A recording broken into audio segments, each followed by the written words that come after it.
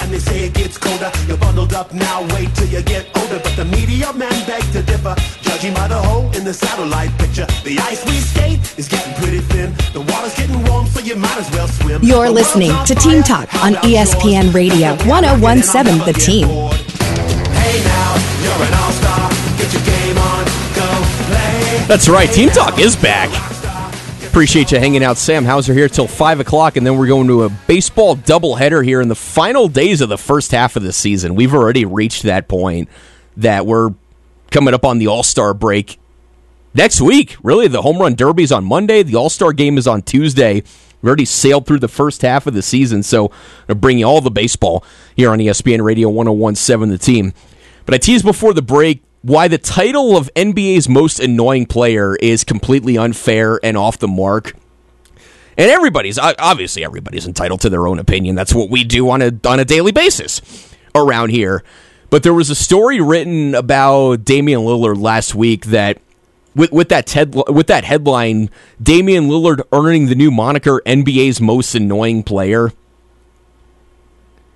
To which I say, one, it's completely unfair. We're doing this. I mean, we do this on players' behalf, especially for somebody like Damian Lillard. Like, Lillard's not in the same conversation as guys like Kyrie and James Harden. I can understand the standpoint of just either do or don't, but make a decision already.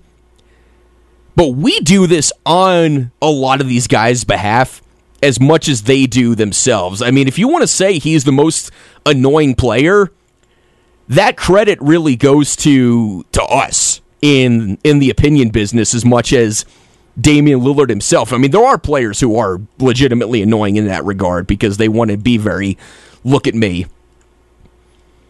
And even if he did, honestly, at this point, even if Damian Lillard did want to do look at me, he's earned it. I really do believe that he's gotten to the point now. He is one of the last of the dying breed of players who spend as much of their career with one team as he has at this point, and on a non-championship contending team as he has with Portland. I mean, Dame's had his playoff moments in the first and second rounds of the Western Conference playoffs, but at no point during the time that he's been there have the Trailblazers really been a legitimate championship threat. They've been a nice team in the West, but that's really been their ceiling. And so with all of that put together, I really do think he's earned immunity from all this.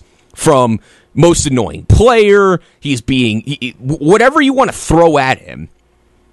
At this point in his career, he's earned immunity because he did stick around and give Portland more chances than just about any player in today's NBA ever would.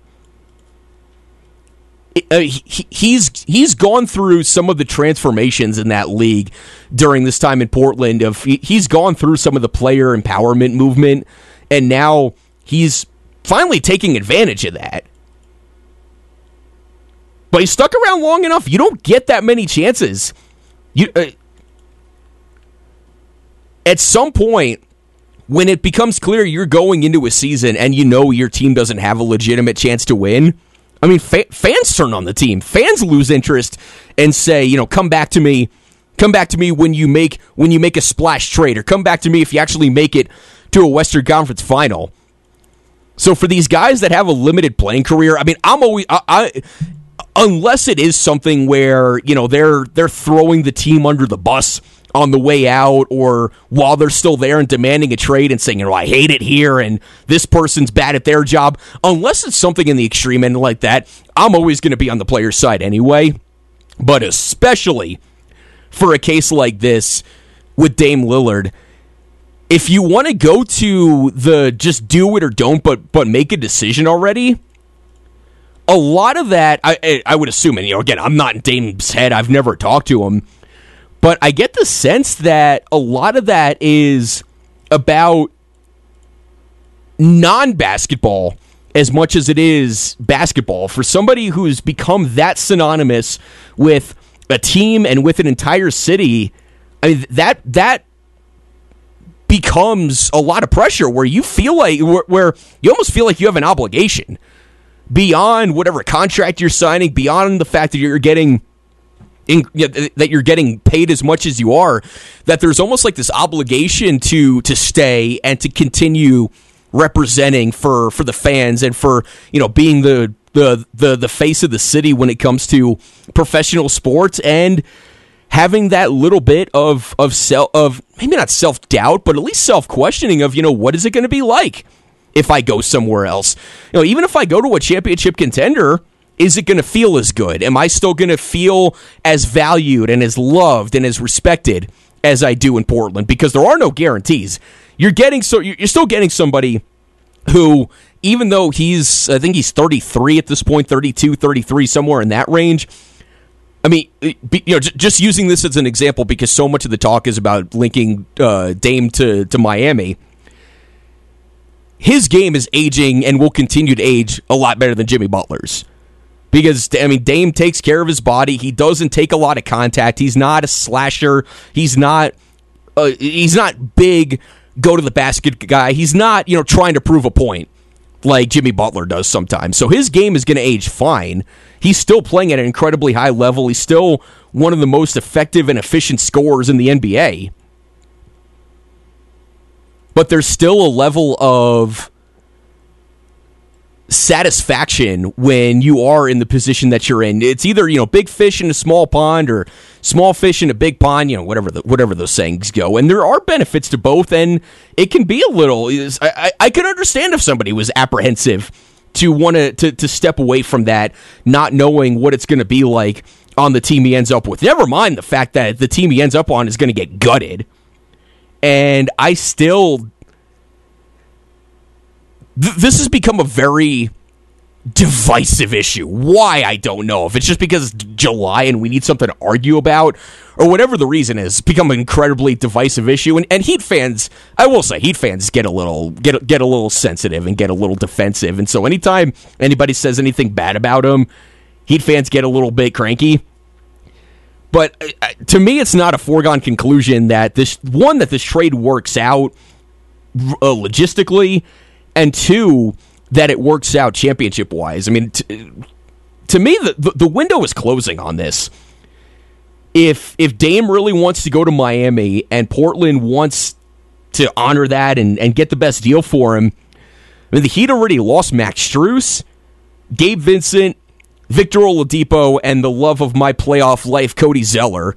I mean, that's already four pieces right there that you no longer have to put together in this package. I mean, you still have, some of the guys at the end of the bench. You just drafted Jaime Jaquez from UCLA, and Tyler Hero is going to be part of this in some regard.